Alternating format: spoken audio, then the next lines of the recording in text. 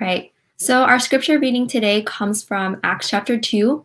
The entire scripture reading is actually verses 1 through 41, but because that's kind of long, I'm only going to read a few excerpts that will be the focus of Pastor Jeff's sermon. So the first excerpt is going to be chapter 2, verses 1 through 8. So I'll read that first. When the day of the Pentecost arrived, they were all together in one place. And suddenly there came from heaven a sound like a mighty rushing wind, and it filled the entire house where they were. And divided tongues as of fire appeared to them and rested on each one of them. And they were all filled with the Holy Spirit and began to speak in other tongues as the Spirit gave them utterance. Now there were dwelling in Jerusalem Jews, devout men from every nation under heaven.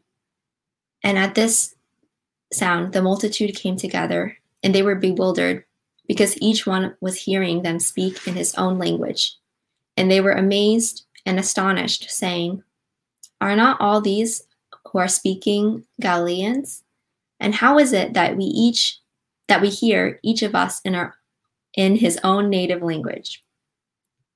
All right, so now we're going to skip to the next excerpt. I'll give you a second to turn there. So that's going to be verses 11 through 13.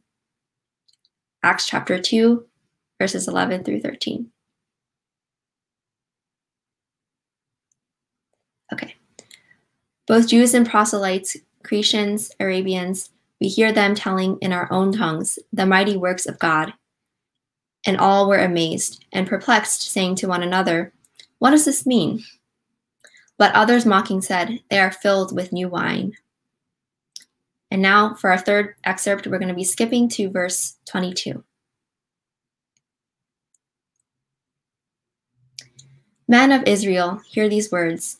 Jesus of Nazareth, a man attested to you by God with mighty works and wonders and signs that God did through him in your midst, as you yourselves know. This is Jesus delivered up according to the definite plans and foreknowledge of God. You crucified and killed by the hands of lawless men. God raised him up, losing the pangs of death, because it was not possible for him to be held by it. For David says concerning him, 'I saw the Lord always before me, for he is at my right hand, that I may not be shaken.' Therefore my heart was glad and my tongue rejoiced. My flesh also will dwell in hope. For you will not abandon my soul to Hades, or let your Holy One see corruption. You have made known to me the paths of life. You will make me full of gladness with your presence. Brothers, I may say to you with confidence about the patriarch David, that he both died and was buried, and his tomb is with us to this day. Being therefore a prophet, and knowing that God had sworn with an oath to him that he would set one of his descendants on his throne, he foresaw and spoke about the resurrection of Christ, that he was not abandoned to Hades, nor did his flesh see corruption. This Jesus God raised up, and of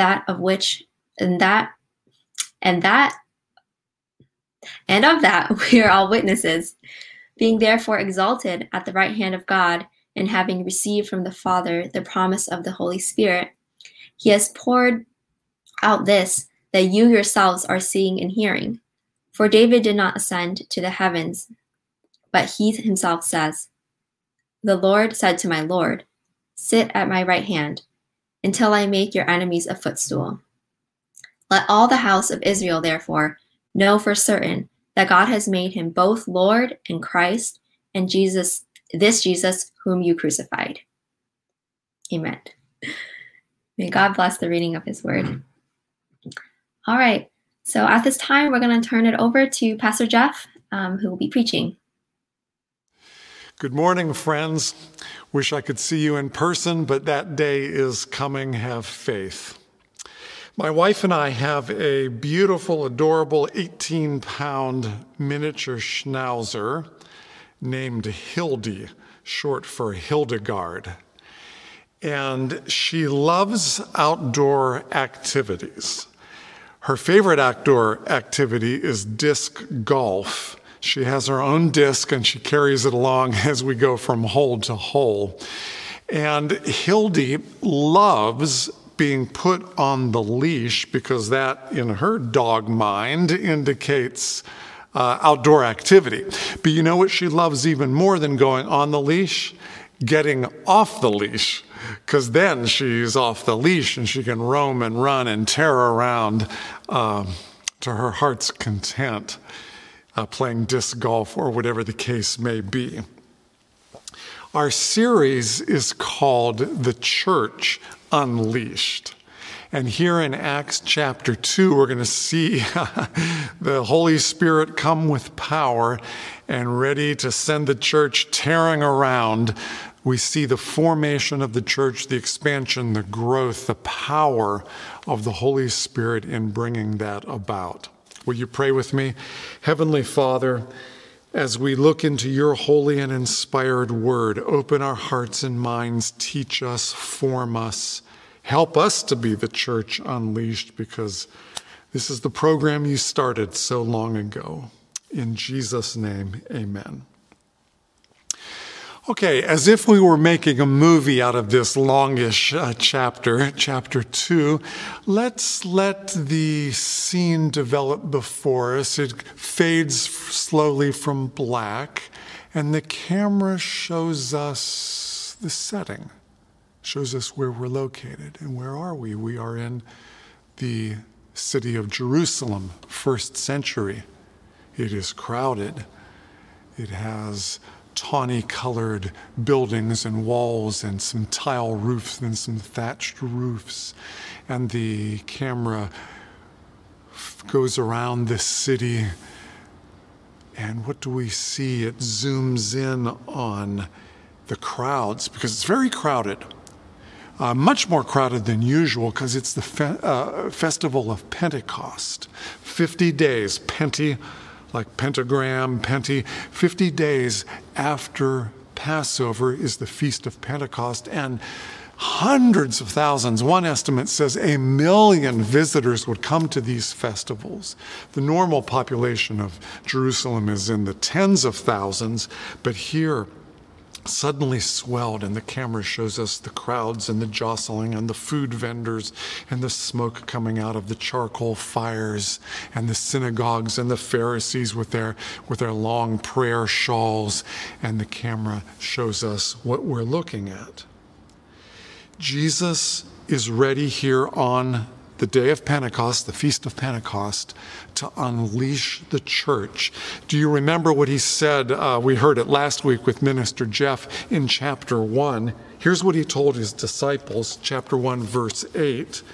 He said, "You will receive power when the Holy Spirit has come upon you, and you will be witnesses in Jerusalem and Judea and Samaria, the ends of the earth."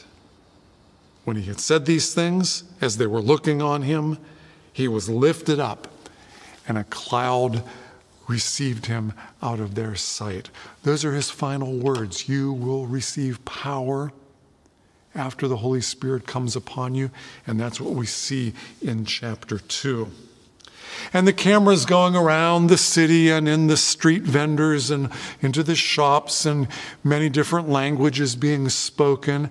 And it then zooms in on one particular building. As a matter of fact, our camera must be on a drone because it flies into the window of this building, and we find ourselves in an upper room. A large room, maybe a third or a quarter of the size of our Crossbridge auditorium. I've actually been in that room in Jerusalem, at least the room traditionally identified as the upper room. It is stone, it has stone pillars, it is a large second-story upper room.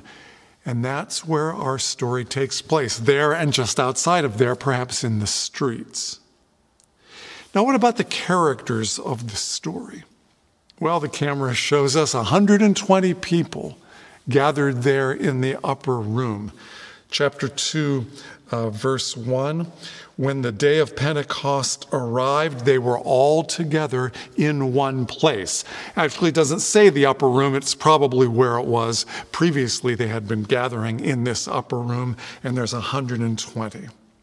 That's the Christians. That's the body of disciples, 120, 50 days after Jesus died and then rose again shortly after that. There is Mary, the mother of Jesus. There is Mary and Martha and Lazarus. I'm assuming they were disciples. They lived just a couple miles outside of town, and they were probably there with the 120. Maybe there were the two disciples that were walking on the road to Emmaus. Emmaus is a little village like 8 miles away. Tradition says one of those two disciples was Luke. Maybe Luke was there. He wrote Luke and Acts. There's John Mark. His family actually owned that upper room. And there is Peter and the disciples.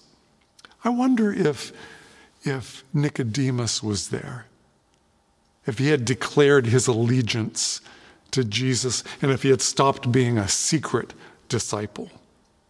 In any case, there's 120. They're in the upper room. But here, the camera shows us once again, outside there are all these visitors. It may have been 1 million people there in Jerusalem. And our text talks about all these people that had come from all over the Mediterranean world, verses 9 and 10, chapter 2. There were Parthians and Medes and Elamites and residents of Mesopotamia and Judea and Cappadocia and Pontus and Phrygia and Pamphylia and all over the place. And the author here, Luke, has listed these places, generally speaking, from east to west. If you get out your Bible dictionary and your map, you can see he's naming, and they're from all over the place. Maybe 1 million visitors. And the main character in our story is Peter. And the main events revolve around Peter and the crowd from all these different places. Chapter 2, once again, verse 14 says, "And Peter, standing with the other 11 disciples, lifted up his voice and addressed them, 'Men of Judea and all who live in Jerusalem, let this be known to you and give ear to my words.'" The camera now has a close-up on Peter. We've seen the setting, we've seen the characters, and then the action. The action is that the Holy Spirit, well, first of all, they're waiting. Jesus said to wait there in Jerusalem, chapter 1, verse 5. So they're waiting, they're praying, they're up there in the upper room, they're reading the scriptures and studying, talking to each other and supporting each other. What are we waiting for? When's Jesus going to fulfill his promise to send power and the Holy Spirit? And they are waiting. And then it happens on the day of Pentecost.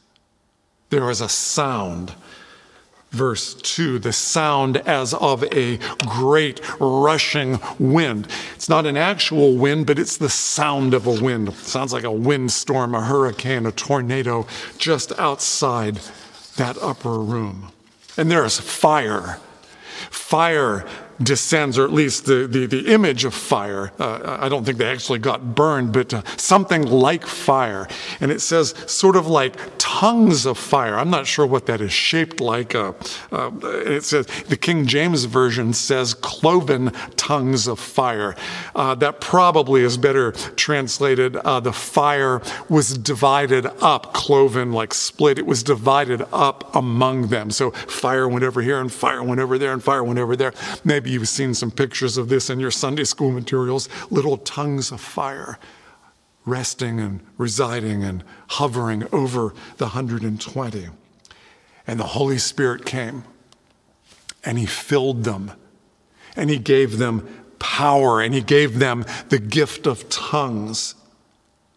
This was speaking in actual languages because these million visitors, or this crowd of visitors, Parthians and Elamites and all these people, they said, "What's going on here?" Every one of us is hearing these people in our own native language. Back then, everybody was at least bilingual. Everybody could speak Greek because that's the lingua franca, the common language of the Roman world. But then you also had your own native dialect. You know, these people from Cappadocia and all this, whatever languages they spoke. Here in Jerusalem, the people would have spoken Aramaic. That was their dialect, their common speech. The Jews would also have known Hebrew, and presumably a lot of these people knew Hebrew also. That's like an older biblical language. Aramaic kind of evolved and grew out of Hebrew, and then they would have known Greek. So many people would have been trilingual, kind of like Crossbridge, right? People know so many languages. But they said, everybody hears, these little local dialects. What is going on? Verse 6 says, they were bewildered. Verse 7 says they were amazed. Verse 7, they were astonished. Verse 12, they were amazed and perplexed. They said, what does this mean? And what happens next? Peter stands up and he preaches. He gives them the good news, the good announcement. The Greek word is euangelion. Angelion, we get our word angel, like messenger. You know the prefix eu, EU, it means good, like a euphemism, or does anyone out there play the euphonium? Isn't that an instrument, a good-sounding instrument? The euangelion, the good news, the good announcement, and he gave it to them. What is it composed of? 3 things. Number 1, it is composed of historical facts about Jesus. There was a guy named Jesus. He was born of a virgin. He went about doing good. He did miracles. He died a terrible death. The sun was darkened. 3 days later, he rose again. He ascended into heaven. We just saw him, recently. I'm a witness. I'm testifying. Number 1, it concerns historical facts. Number 2, it concerns a theological interpretation of those facts. Okay, so he was born of a virgin. Okay, so what's that mean? So he did miracles. Okay, so the sky was and the sun was darkened when he died. Okay, what's the significance? Theologically, we point out he is the Son of God. He died for the sins of humanity. As Isaiah said, he bore our sins. From his wounds we are healed. All we like sheep have gone astray, but our iniquity was laid on him. A theological interpretation of these brute facts of history. So number 1, historical facts. Number 2, an interpretation of theology. And number 3, a call to respond. You might call it the application of the sermon. Repent and believe the good news. That's what Peter does. That's what you and I do. That's what Crossbridge stands for. The euangelion, preach the good news, share the good news, witness to it. Let the whole world hear it. Let me show you this. These 3 components in chapter 2. Chapter 2, 22 through 24. It says, "Men of Israel, hear these words. Jesus of Nazareth," historical facts, he's from Nazareth, "a man attested to you by God with mighty works and wonders and signs that God did through him in your midst, as you yourselves know. This Jesus, delivered up according to the definite plan and foreknowledge of God, you crucified and killed him by the hands of lawless men. Well, verse 24, God raised him up, loosing the pangs of death, because it was not possible for him to be held by death."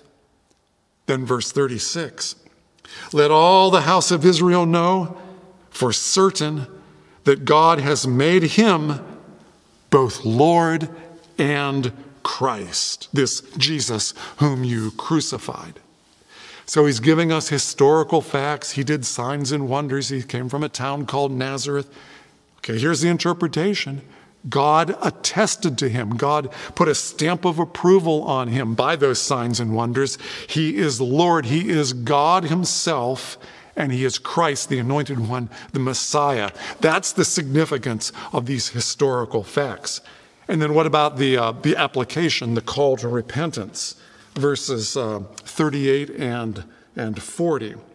Peter said to them, "Repent and be baptized, every one of you, in the name of Jesus Christ, for the forgiveness of your sins, and you will receive the gift of the Holy Spirit."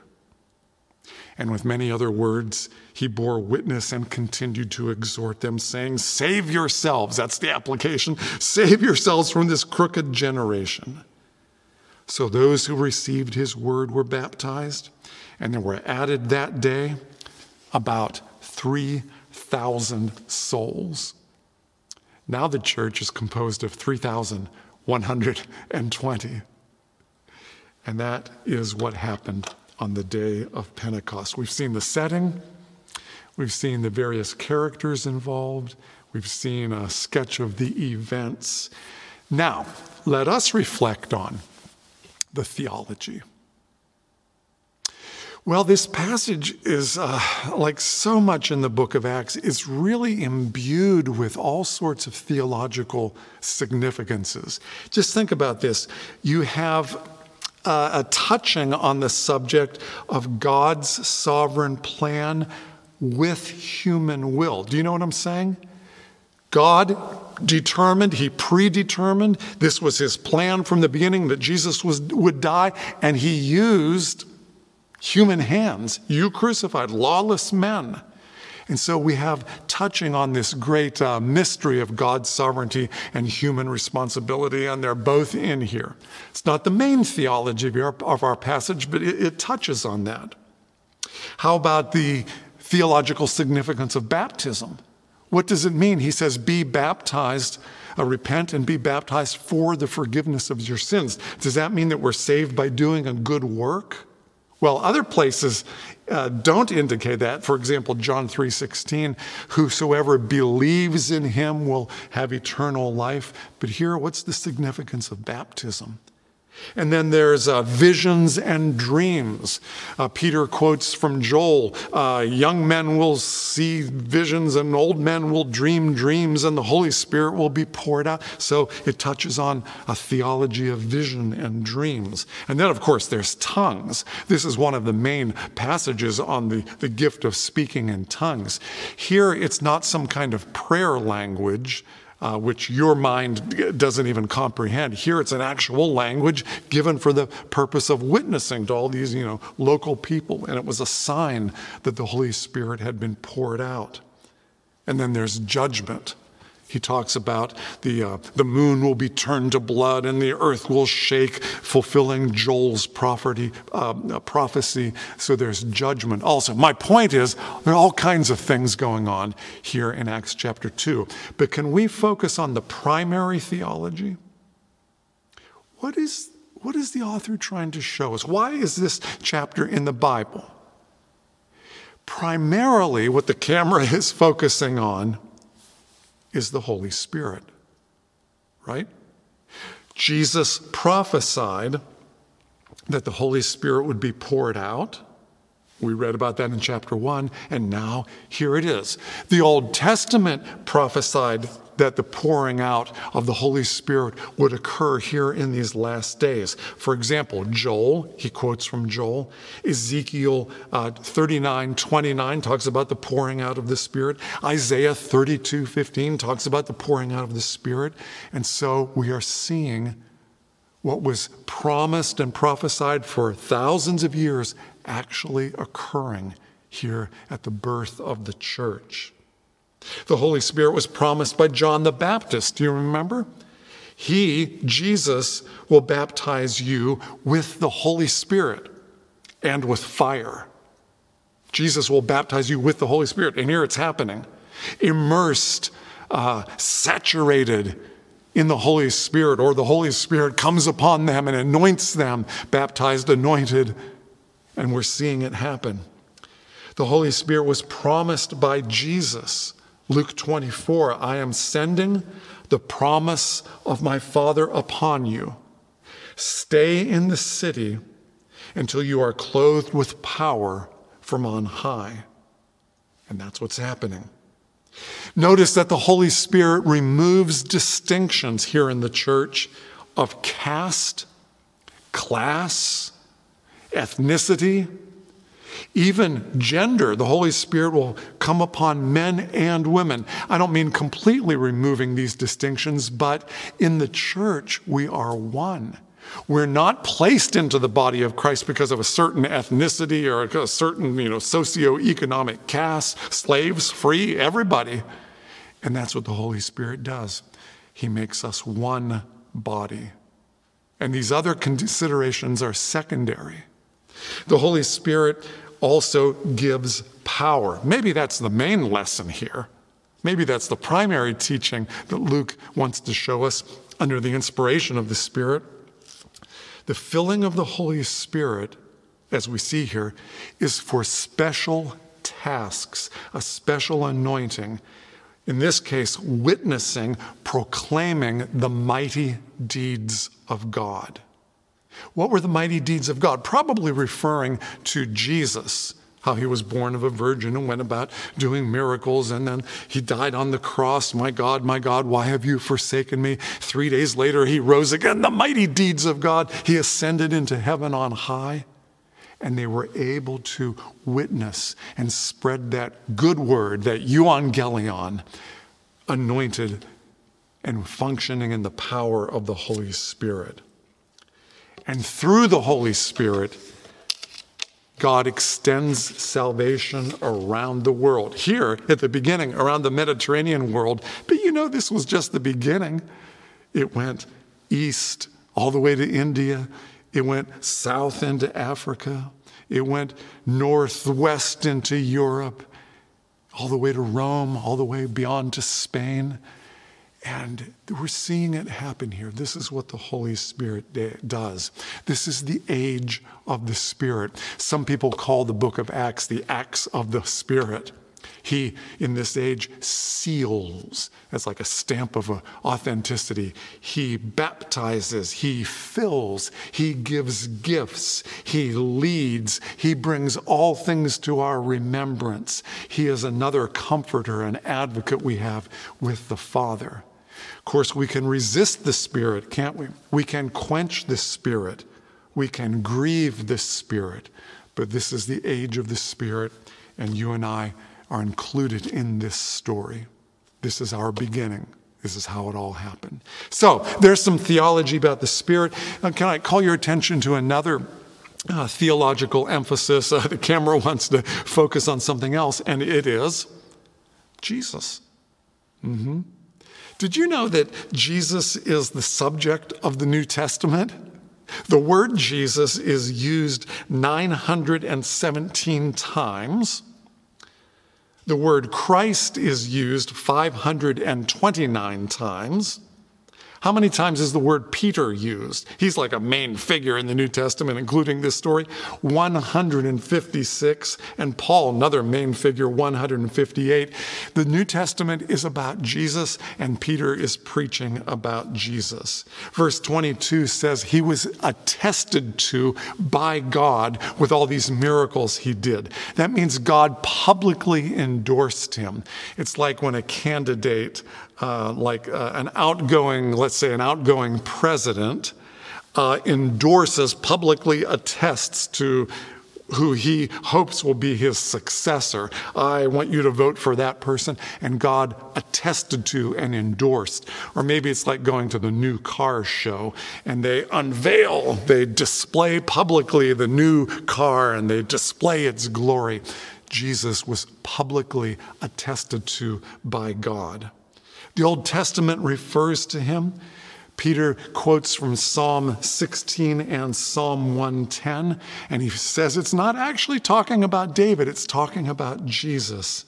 And he says that his death on the cross was the atonement for the deliverance of humanity and the expulsion of their sins. This was God's sovereign plan. All right, let's bring it down now. Setting characters, historical events, the theology of the Holy Spirit and Jesus. Now, finally, application. Okay, so what? What do we do with this? This knowledge of the Holy Spirit. He fills and he gives power and he baptizes and all. This knowledge about Jesus who died for our sins. Can I suggest 2 applications? Number 1, repent and believe. That's a message for us, just like it was for them. And if you have never done that, this word is timely. This word is for you.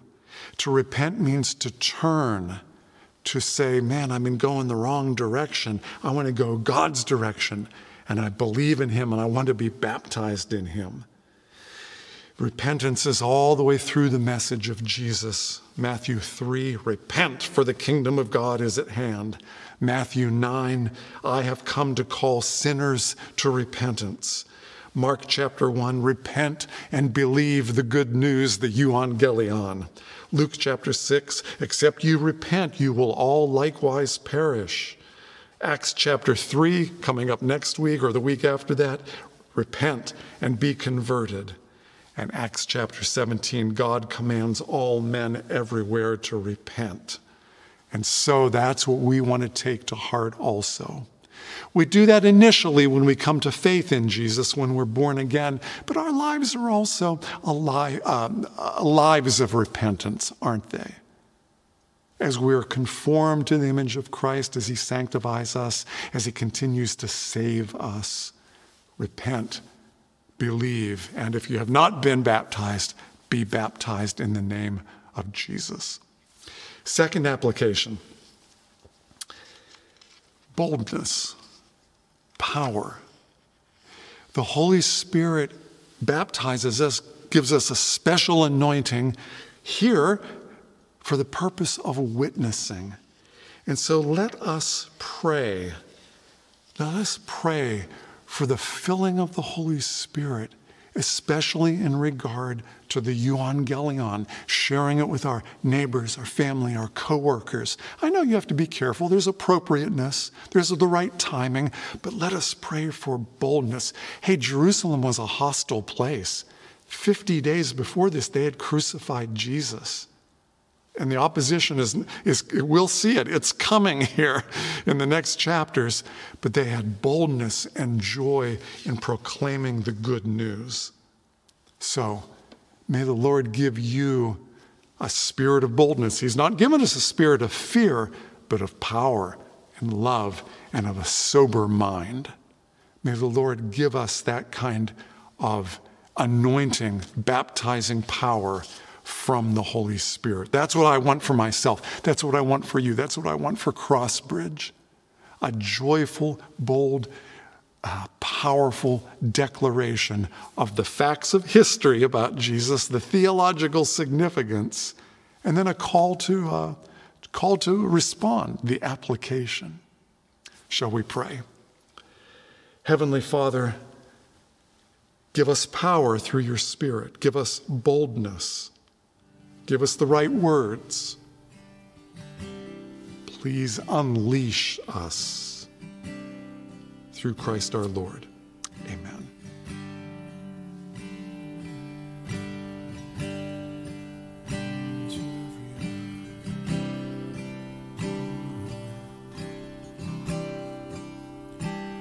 I have decided to follow Jesus. I have decided to follow Jesus. I have decided to follow Jesus. No turning back, no turning back. Though none go with me, still I will follow. Though none go with me, still I will follow. Though none go with me, still I will follow. No turning back, no turning back.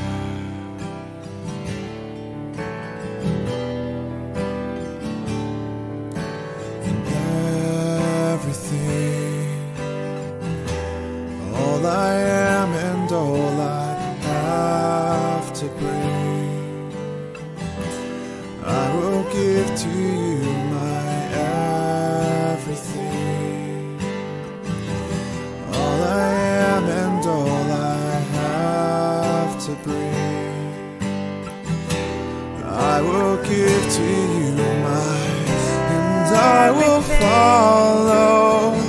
My heart surrender. My Jesus, I am yours. And I will follow. My life in your hands. My Jesus, I am yours. And I will follow.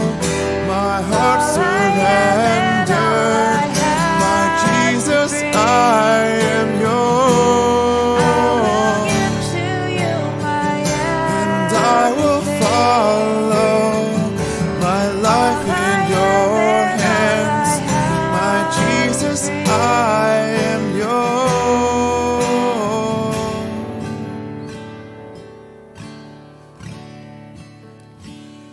I have decided to follow Jesus. I have decided to follow Jesus. I have decided to follow Jesus. No turning back. No turning back.